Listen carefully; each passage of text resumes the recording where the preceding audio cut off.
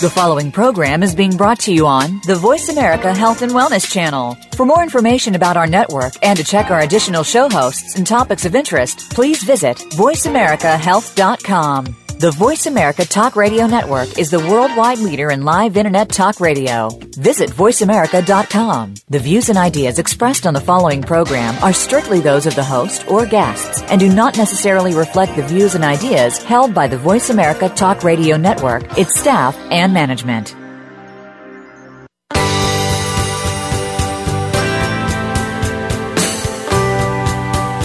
Do you really know the connection between your teeth and the rest of your health?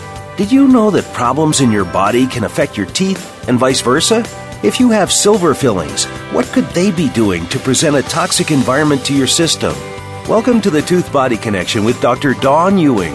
In this program, you'll learn about precautions and safe practices in order to keep your teeth and the rest of your body at safe and healthy levels of life. Now, here is Dr. Dawn Ewing.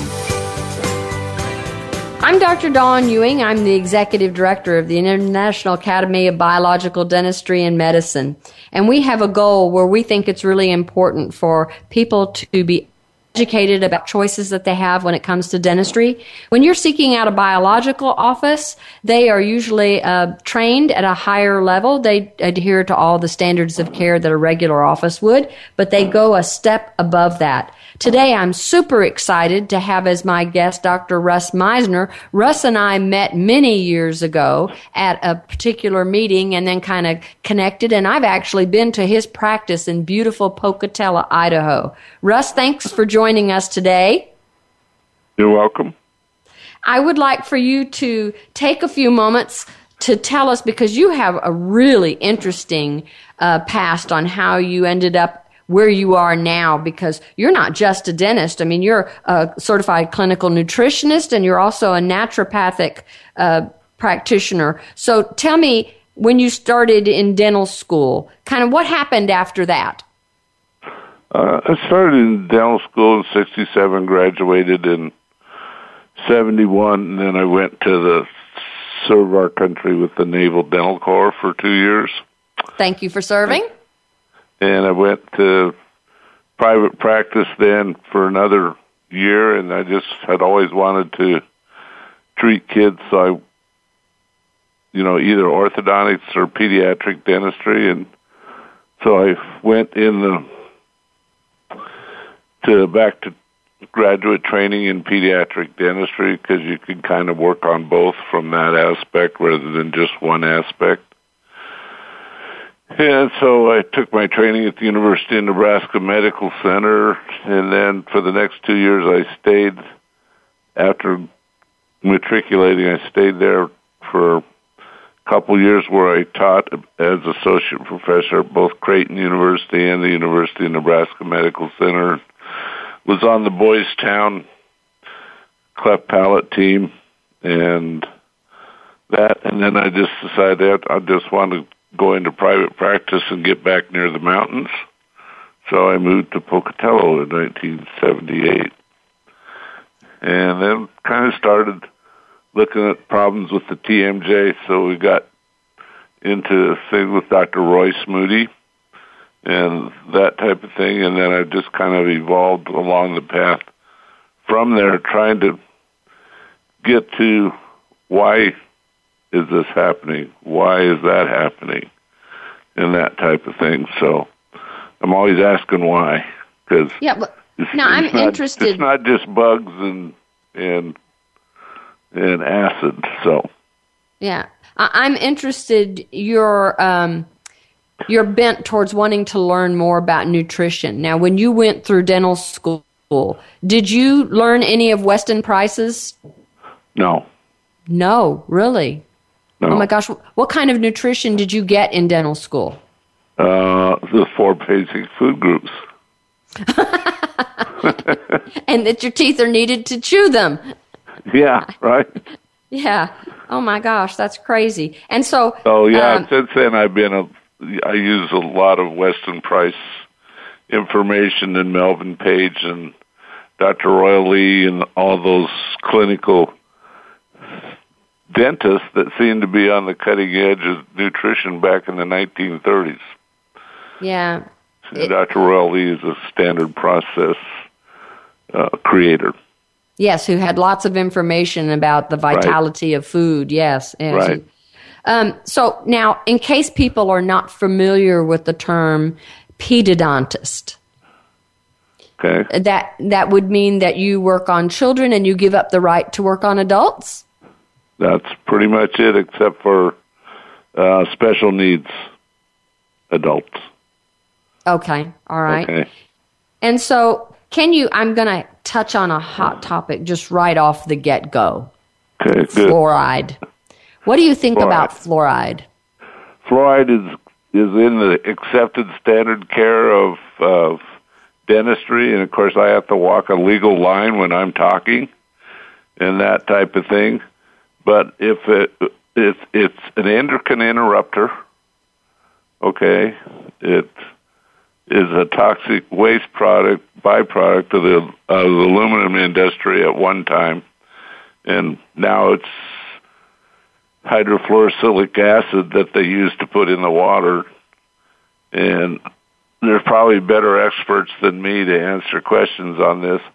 But if I was treating my own child and that, they would get no fluoride. So what could we use as an alternative to fluoride if we were looking at ways to try to reduce decay rates? I think of a solution of calcium and phosphorus, okay, and there's several products out there. One is Spry Dental Products. They have, their toothpaste has calcium glycerol phosphate in it, and, other things that are more along, the tooth is made out of calcium and phosphorus and that type of thing in a hydroxyapatite molecule. And so the saliva is intended to refeed the tooth, and at times if your system is upset because of poor nutrition, then the saliva is not providing the minerals back and bathing the teeth in it. So some product that's calcium phosphorus based. Do you, in your practice, see kids that have fluorosis?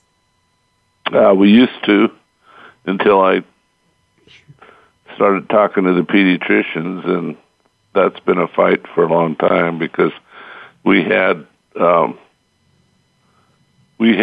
fertilizer producing plants around here, and so the amount of fluoride in the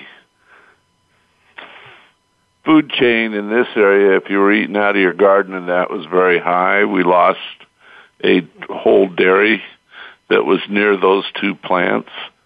And I'm sure and probably a lot of these listeners know that has not just been a local problem here, that's been a problem nationwide. Yeah, and so fluorosis, for those of you that don't know, is an overload of fluoride that can create spots on the teeth as well as alter your bone health. Right. And so the Spry that you mentioned, doesn't it have xylitol in it as well? And it has xylitol. Yes, it has xylitol in it. And so I know that at one point in time you were really big on using xylitol. Are you still a fan? Still am. Okay. Yeah.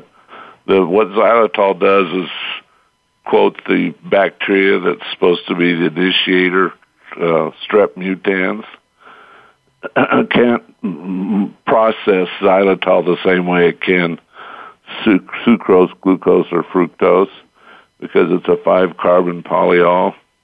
And so what happens is it causes the bacteria to lose their stickiness so they don't stick to the teeth as easily, and they're kind of washed away during the process.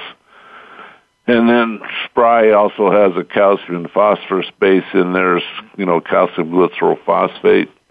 And so you're working on the bacteria. You're not necessarily killing them, but you're decreasing their numbers. And that's basically how xylitol works. Erythritol is another good substitute for sweetener. Okay. And a lot of people use stevia. Okay. Yeah. And then the other thing that I see with that process is that you reduce the amount of plaque. Okay, and I'm sure most people listening know they've heard about dental plaque and how it builds up on your teeth and so on and so forth. But I just go back to Weston Price's book, and he studied all these skulls in ancient history, in native tribes across the world. And when you look at those, you don't see any decay in the teeth. Right. Well, they didn't have toothbrush, they didn't have fluoride, but they also didn't have what Dr. Price called the diet of commerce. Right, all that sugar. Yeah. Yes. And so I remember reading a book of Hal Huggins, Why Raise Ugly Kids, great book, talking about nutrition and how what you eat affects your kids' teeth, and how we need butter, and how when you eat higher concentrations of sugar, it stunts the jaw growth, so you no longer have room for your wisdom teeth. So I know that you have some information for us on early childhood intervention. And when I'm talking about early, I'm talking about before the baby's born. So what do you coach pregnant women on? I coach pregnant women. I'd like to catch them before they're pregnant. Okay. All right. That's not necessarily possible, in our environment. If you can catch them before they're pregnant, you can get them on a xylitol regimen. All the research, and you're familiar with this, I don't really want to go into that, shows that after about 6 months, you have a decreased culture of strep mutans, and that you're not going to pass on to your child. And that children at the age of 5 with the mom that's chewed xylitol, not even using anything else in the child's mouth, they end up with, I think it was around 80% less decay than a child's mom that didn't follow that protocol. Okay, so if they're using xylitol before they get pregnant or while they're pregnant, then they reduce the risk of their child after the child's born of having decay. Right, from transfer from the mom to the child. Right. Wow, that's really valuable information. I know that Weston Price was really big on certain foods before a person got pregnant, not only for the male, but for the female, trying to conceive healthier children. And in each area of the world, that food would vary as far as increasing the person's hormones and fatty acids and everything else. So, can see. To make hormones, you got to have fat. Right, and nowadays with the fat-free world. Okay, we're going to take a short break, and then we're going to come back and we're going to talk about some questions that have to do with bottle mouth caries.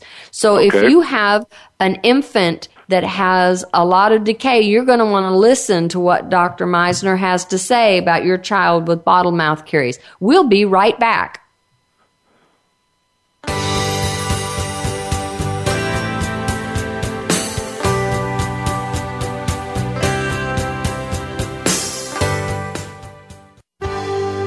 Your life, your health, your network. You're listening to Voice America Health and Wellness. Step by step, you made it through the journey of pregnancy. Now your baby is in your arms, and you're on the cusp of a new journey, breastfeeding. As a new parent, you receive a lot of advice, much of it conflicting, some of it outdated. Tune into Born to be Breastfed with host Marie Biancuso to bust through the myths about feeding your baby. Marie and her guests will help you figure out what you can expect and put you on the best and surest path on your breastfeeding journey. Listen every Monday at 6 p.m. Eastern Time, 3 p.m. Pacific Time on the Voice America Health and Wellness Channel. We are bombarded daily with information about beauty products and anti-aging treatments. Do you know how they have been tested? Are they truly going to make a change, or just take the change out of your pocket? Tune in to Shelley's Show and Tell with host Shelley Hancock We'll bring you the top-rated skincare products and treatments tested by real transformation skincare centers. We'll motivate you to make the best changes. Listen Mondays at 1 p.m. Pacific Time, 4 p.m. Eastern on Voice America Health and Wellness. Are you ready for a real fact-based show about alternative and natural approaches to health? Listen for Live Healthy, Be Healthy with Doctors Jim and Janine Fox. We're not about the latest health fads. We're about proven methods from real patients and real situations. Each week's show is an eye-opening look behind the scenes of real health. Live Healthy, Be Healthy can be heard live every Tuesday at 8 p.m. Eastern Time, 5 p.m. Pacific Time on the Voice America Health and Wellness channel. Your life, your health, your network. You're listening to Voice America Health and Wellness.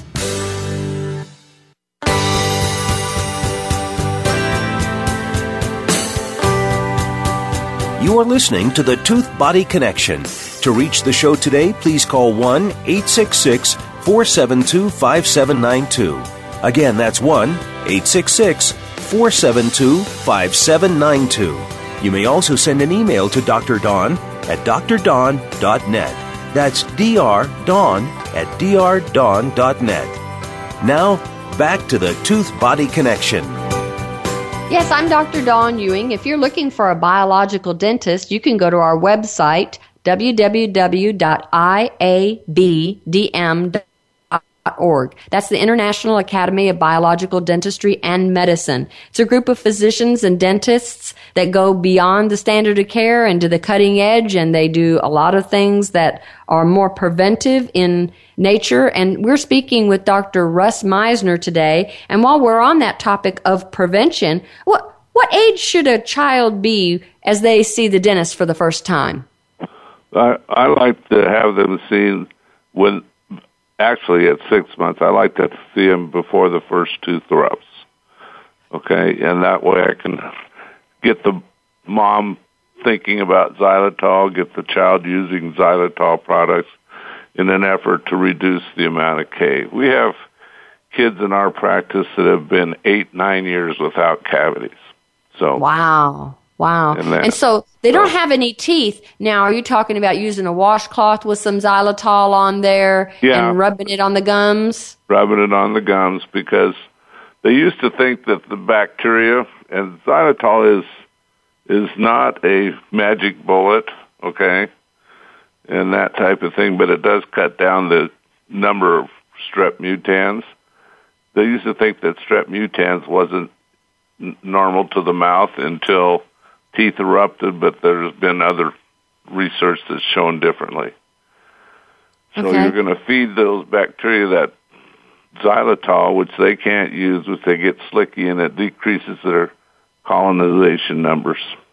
And now, I got a call from a mother that has been breastfeeding her baby, and her baby is 2.5 years old. She's never seen a dentist yet, but all of her front teeth are decayed. And so we had a conversation on the phone about the sugar in breast milk and basically what we would have called bottle mouth caries, but in this instance, there's no bottle, it's a breast. Can you describe to listeners what transpires and how to prevent that? Well, if you think of on it as only a bacterial disease, which of course I believe it's a systemic, so you have to look at the whole body and what else is going into the child, what's going into the mother as far as nutrition and that type of thing. But the common theory is that there's lactose, which is the milk sugar in there, and of course, if you just feed the baby and clean the teeth afterwards and lay it down to sleep, but if you are continually letting that baby suckle all night at will, then you're exposing the teeth to more and more problems. But what else is the baby receiving? Because there's going to be pros and cons, and I'd be called a heretic by some people because they'll say, well, breastfeeding absolutely doesn't cause this, and that may be true.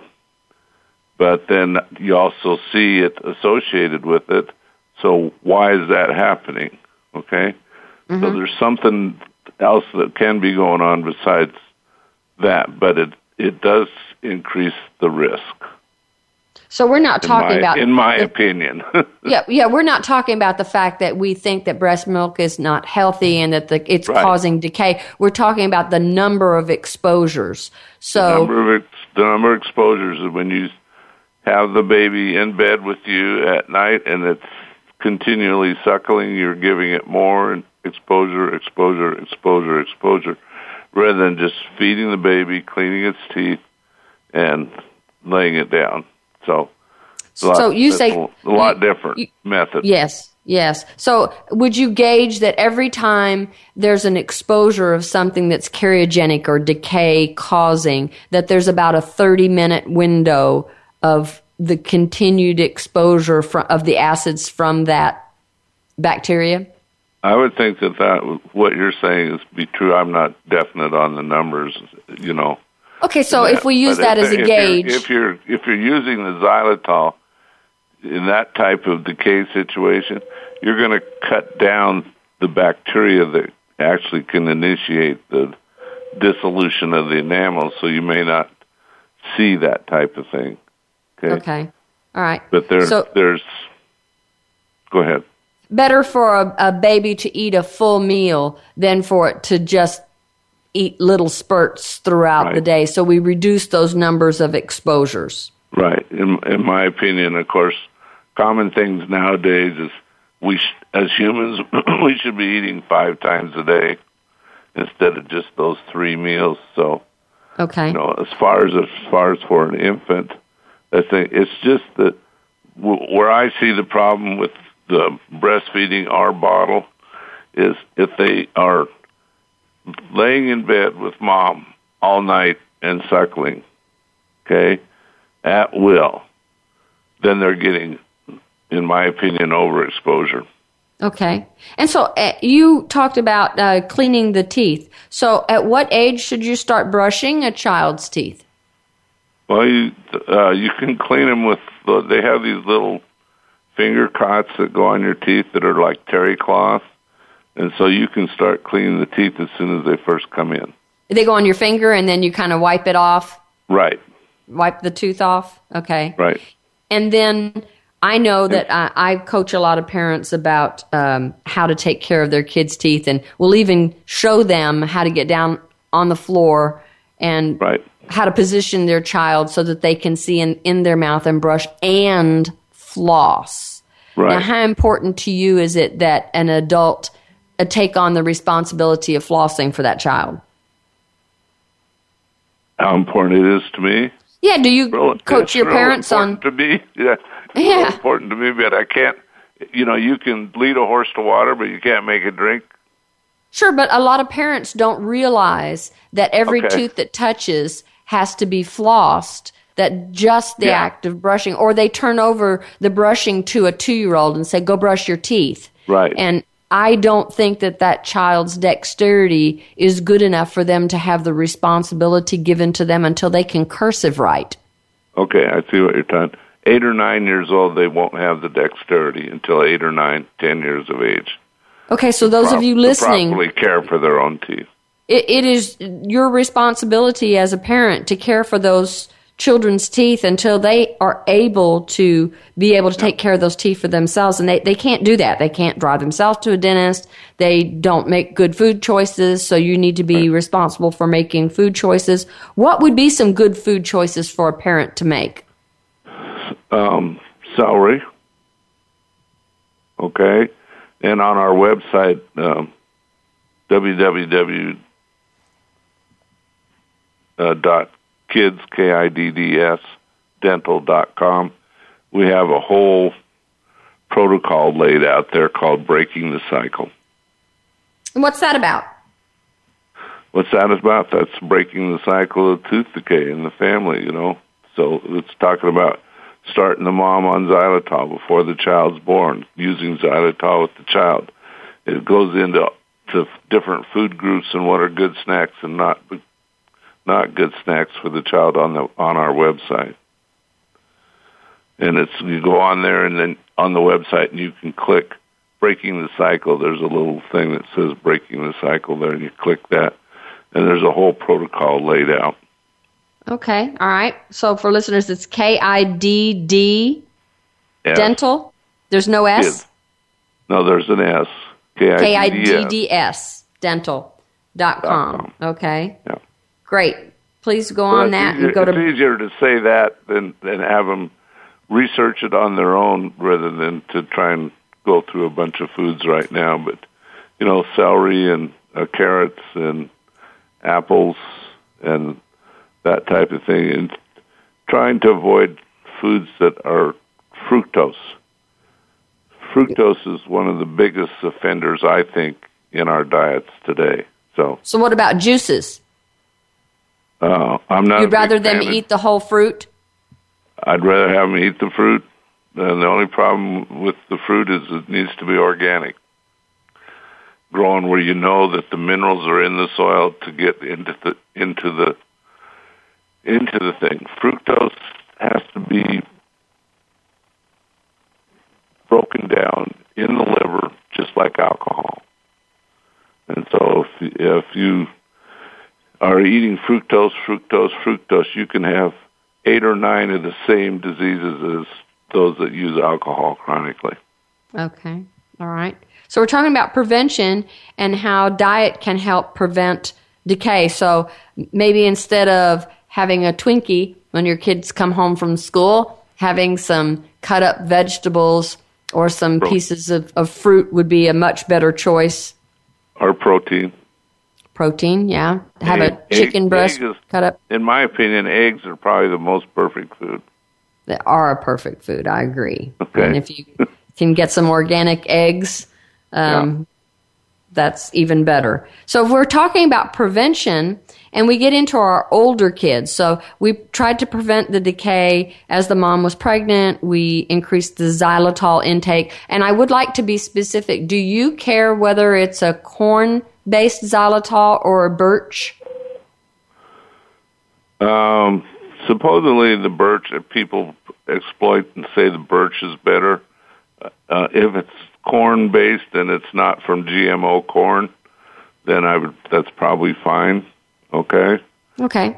So the thing is it's either way it comes, it's a chemical that's just the 5-carbon sugar alcohol. Is there a particular brand that you're fond of? That we use pretty much the Spry.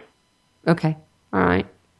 Great. So most of these studies were done in Scandinavia and Finland, and that by Dr. Makinen, and of course Dr. Peldiak is a U.S. expert on xylitol.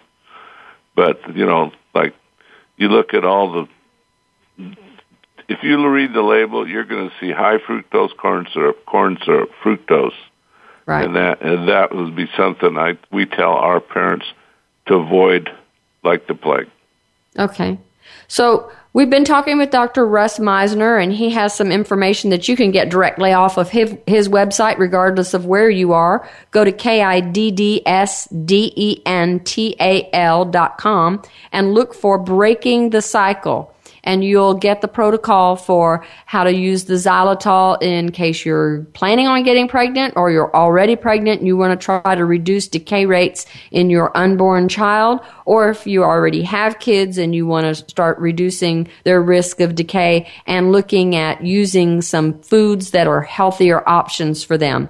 We're going to be taking a short break, and when we come back, we're going to be talking about prevention of orthodontics. Is there a way to prevent having to have braces? If there is, we want to know about that. So we'll be right back.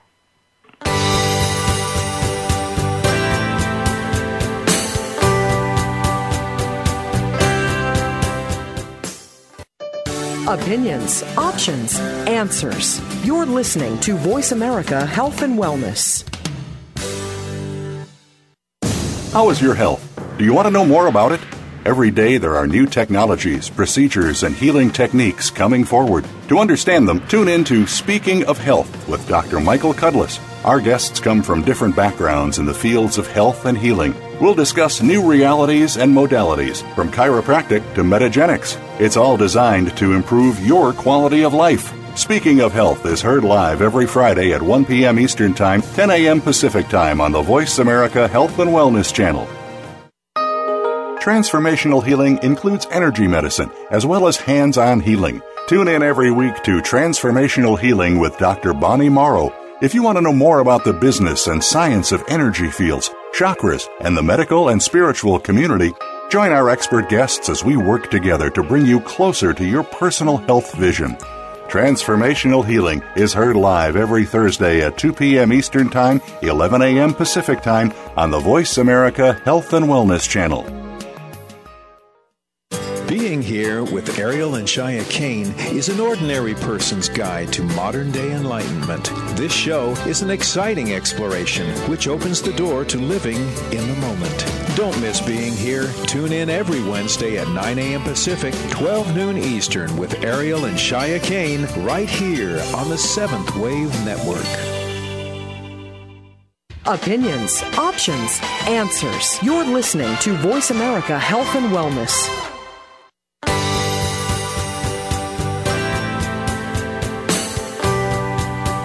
You are listening to the Tooth Body Connection. To reach the show today, please call 1-866-472-5792. Again, that's 1-866-472-5792. You may also send an email to Dr. Dawn at drdawn.net. That's drdawn@drdawn.net. Now, back to the Tooth Body Connection. I'm Dr. Dawn Ewing. If you're looking for a biological dentist, again, we are speaking with Dr. Russ Meisner today, who is a pedodontist in Pocatello, Idaho. If you go to our website, www.iabdm.org, you can look for a biological dentist in your area as well.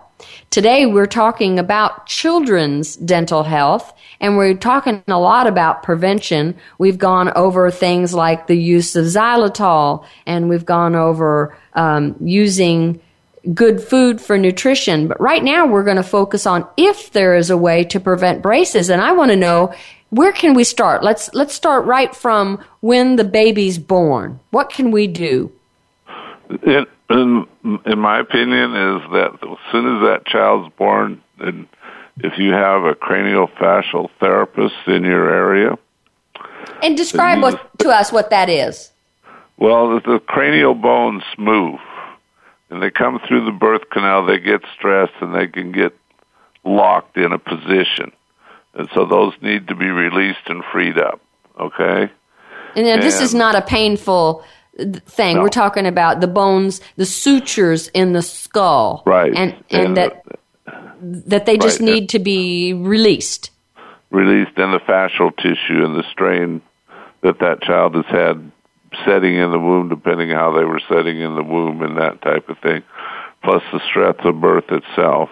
The approach is called the Gillespie approach, and I think you can find that at the Gillespie approach, and I'm not sure if it's .org or .com. And it's Gillispie. He's also hooked up with what's called the Family Hope Center .org, and they do tremendous work. But if he feels and I feel, if you can get to that child early on and start relieving those stresses, then you're going to allow for the natural motion to occur and not be locked down in a growth-headed direction. And so, along with a great diet for the mom and the father before conception, and with a great diet with the mom during pregnancy, and those types of things, and avoiding, that we'll see a lot less orthodontic problems. Orthodontic problems, in my mind, can mainly occur from airway problems in young children. Okay, and so let me make sure that I'm understanding this. So if we have the suture lines in the skull are maybe not being allowed to expand like they need to, then you could have maybe the top jaw grow at a different rate than the bottom jaw grows, which could make for some facial flaws, or maybe the jaw doesn't open up and the palate expands, so now we have an airway breathing problem, which could cause what for a child? What kinds of symptoms might you see? For a child, the dental symptoms? Well, sure. Start off with the dental symptoms. The dental symptoms you're going to see is crooked teeth. Class 1s, Class 2s, Class 3s. Dr. Harville did a study on years ago on baby monkeys, and if you take a newborn child and you close off its nose, we are obligate nose breathers when we're born, okay? If you close off the nose completely and hold it, the child will suffocate because he hasn't learned how to breathe through his mouth. So they're obligate nose breathers so that they can breastfeed. Right. And so the same thing was happening in the monkeys. So he slowly closed off their airways at different, so that they could still partially breathe through the nose, and they learned how to breathe through the mouth. And then those monkeys, over time, learned how to breathe with their mouth and their tongue position and they developed every malocclusion that you see in the human race. And then the other factor in that, of course, was diet. And if you read or get the video on Pottinger's cats, you'll see the dental effects that diet and nutrition had on generation after generation after generation of cats. And so I kind of look at kids nowadays and I say, man, I'm seeing Pottinger's cats right here in front of me. Right. Okay, so I want to make sure that I have this clear for everybody. So if we have a child that can't breathe through their nose correctly, then a healthy individual would go to sleep at night and they would close their mouth and their lips would be sealed and they would breathe through their nose and have adequate levels of oxygen while they sleep. But if they can't breathe through their nose for whatever reason, then slowly what happens is the person becomes what we call a mouth breather. So they sleep with their lips apart and the air comes in through the mouth, which dries out all the mucosa, creates more bacteria growth, and from what I hear you say, also can create anything from buck teeth to a jaw that's too short on the bottom. Or too long on the bottom, okay? And in fact, people used to think, well, tongue thrust. Well, in orthodontics, if you want to move something, you can move it better and faster overall with a low continuous force rather than a strong interruptive force, which a tongue, you swallow that, then the force is over. But a tongue that positions itself so that you can breathe is applying that force 24 hours a day. So in a healthy individual, where should the tongue fit? In the roof of the mouth. And in someone who has what we call a tongue thrust, where does that tongue end up? Tongue ends up down, lower, and forward. So it pushes on teeth? You don't transfer from an infantile swallow to an adult swallow. You still remain in an infantile swallow like the breast is in there when they're feeding with the breastfeeding. The tongue, of course, is not on the roof of the mouth. So can that translate? Swallow pattern can continue. Can that translate into any kind of a speech impediment? Well, with anterior open bite, it sure would. Well, the placement of the tongue, so I'm thinking like a lisp. Yeah.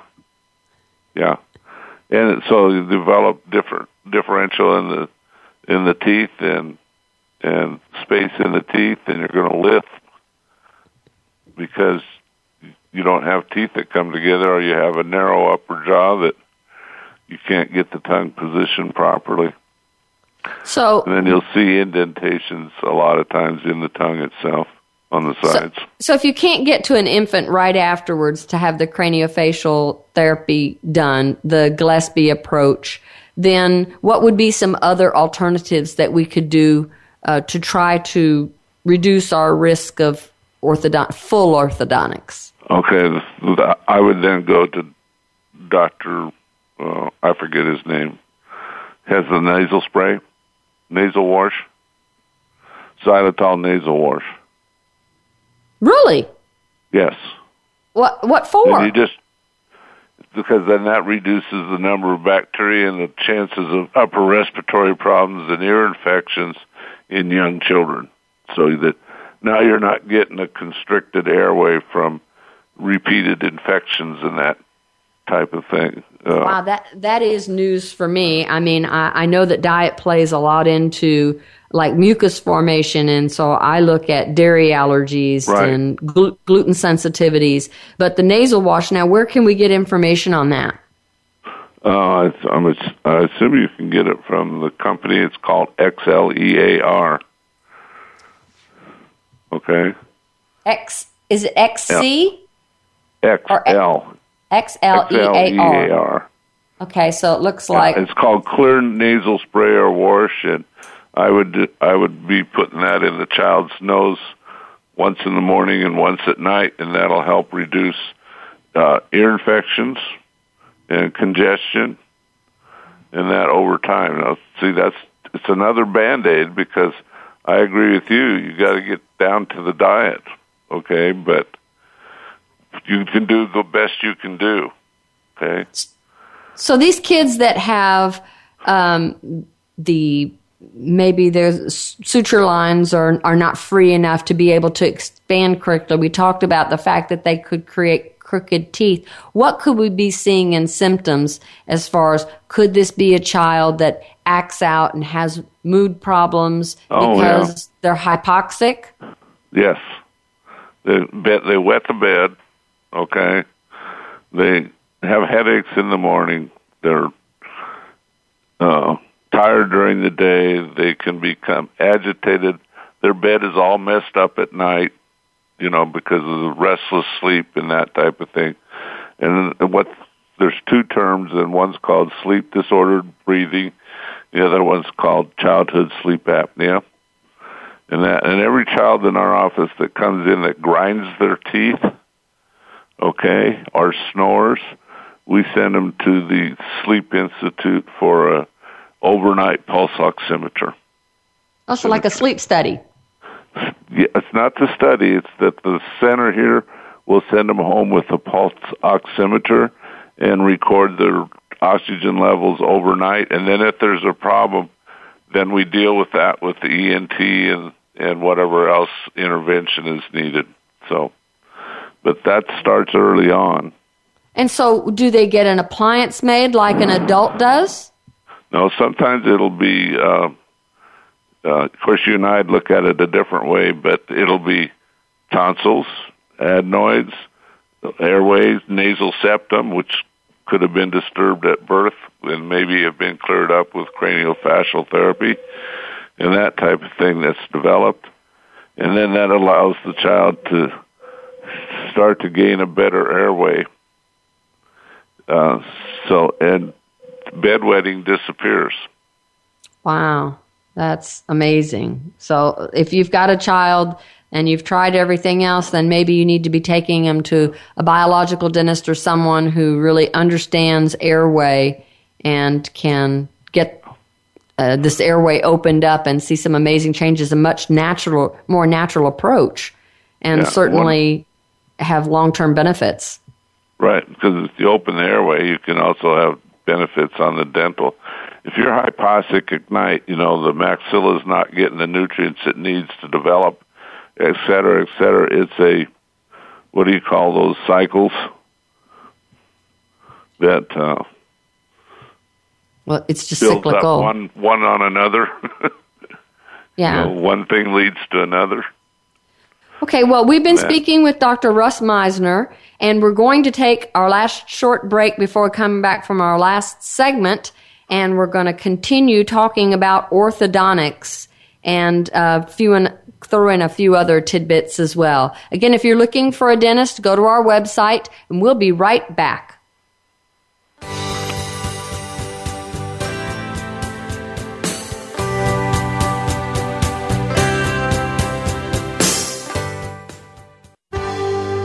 Your life, your health, your network. You're listening to Voice America Health and Wellness.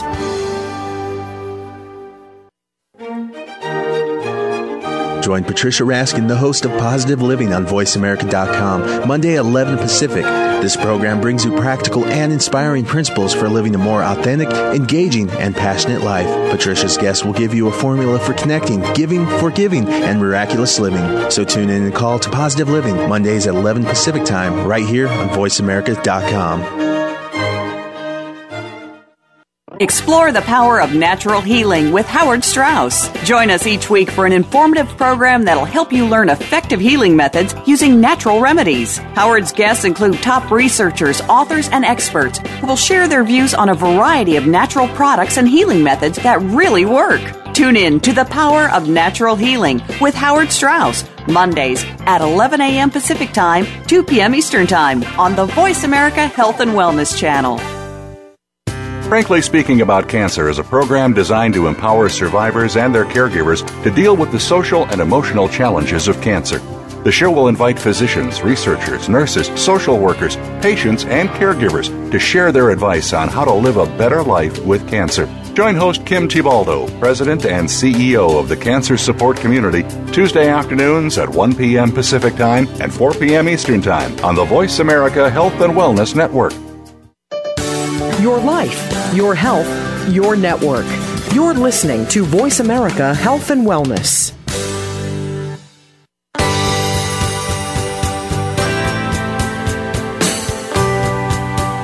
You are listening to the Tooth Body Connection. To reach the show today, please call 1-866-472-5792. Again, that's 1-866-472-5792. You may also send an email to Dr. Dawn at drdawn.net. That's drdawn@drdawn.net. Now, back to the Tooth Body Connection. Today we're talking with one of our members, Dr. Russ Meisner, who's a pediodontist, which is a children's dentist in Pocatello, Idaho. And he's been giving us all kinds of information about how to prevent decay, even in your unborn child, and how to open an airway and be able to reduce some problems so that you can try to prevent orthodontics. But let's say we end up with a child that we're, as parents, we don't know everything, and we come into our learning curve in different places. So maybe we have a child who is now 11, 12 years old, and they've gotten all of their permanent teeth, and they need braces.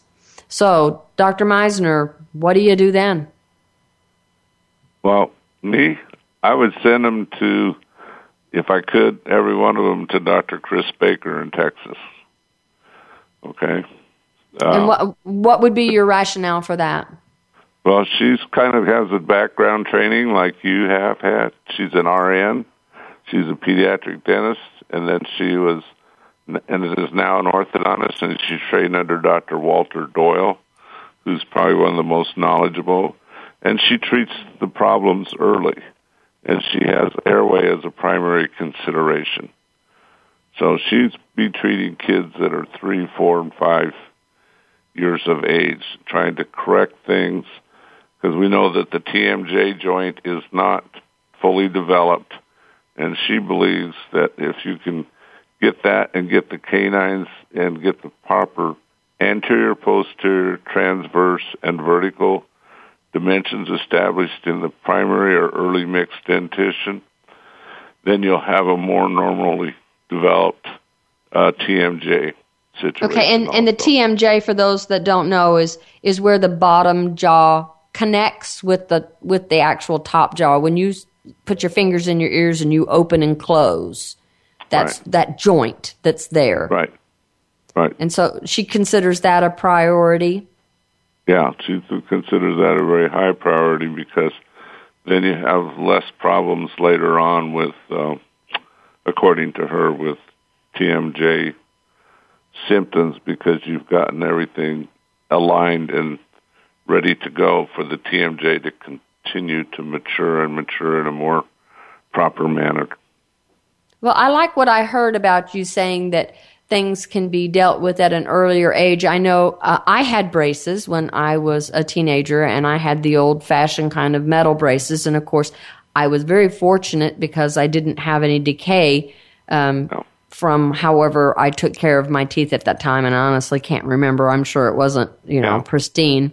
But I know that the school of thought at that time was to remove bicuspids, which are teeth about midway in the jawline. It's really common to take out one on each of the 4 quadrants to try to then move everything else forward, and voila, you're done.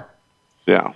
Is that still the school of thought, or are we trying to expand the palate and keep the extra teeth now? I think some of the later research is showing that, you have a position on the lower arch, and it's pretty much established, and that I see at least the orthodontists in our area taking out less and less bicuspids, and using that new research of there you can expand to this point, but you've got to hold it for a longer point in time to allow all the muscles and the attachments and that type of thing to adapt to the new position of the teeth. So I see a trend, at least in our area, of less bicuspid extraction. Okay, and while we were on this, we talked about something when we very first started, and I'm not really sure, we didn't have anybody that emailed in, but I wanted to clarify. You said that you were on a cleft palate team. Can you describe, for people that don't really know what a cleft palate is, what that is? It's a problem where the child has a cleft lip, and sometimes it's just that. Other times it's a cleft palate, which is mean the palate did not form and fuse together, so you have a hole between the roof of the mouth and the nose, all the way, sometimes just in the front, sometimes all the way back.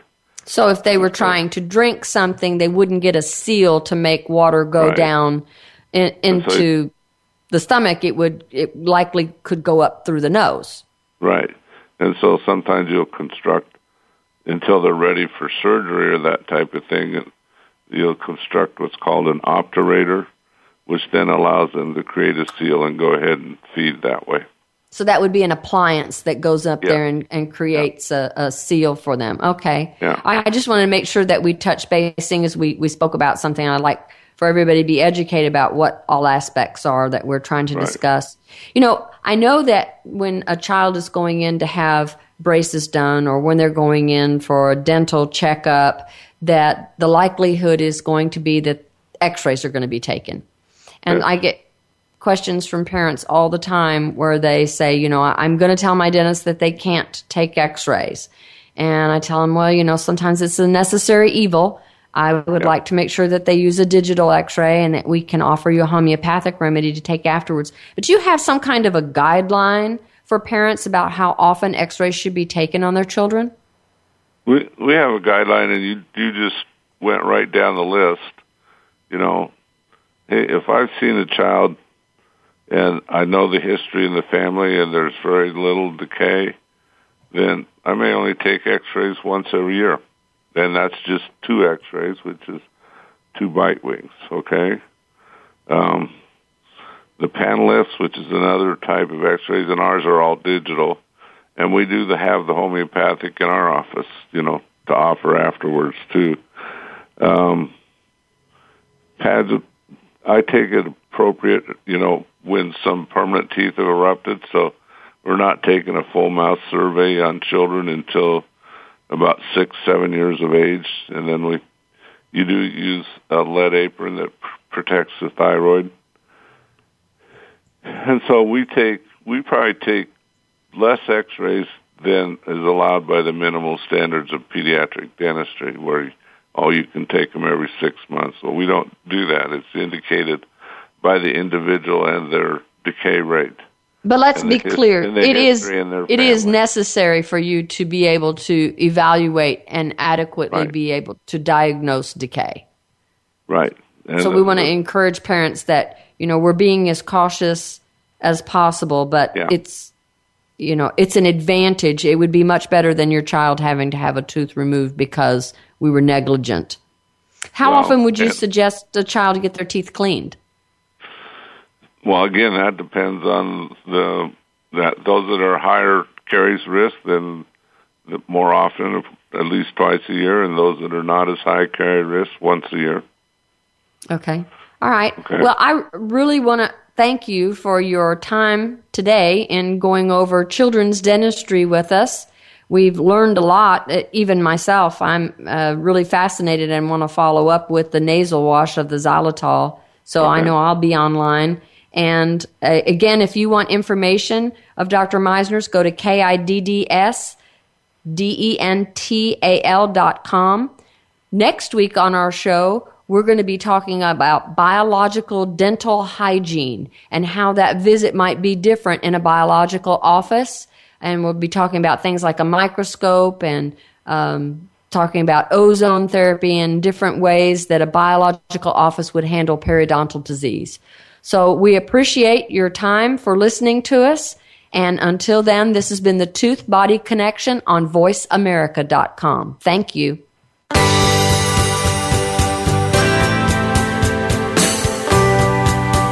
Thank you again for tuning in to the Tooth Body Connection. Please join your host, Dr. Dawn Ewing, again next Friday at 11 a.m. Pacific Time and 2 p.m. Eastern Time on the Voice America Health and Wellness Channel. We'll talk again about a healthy mouth and a healthy body next week.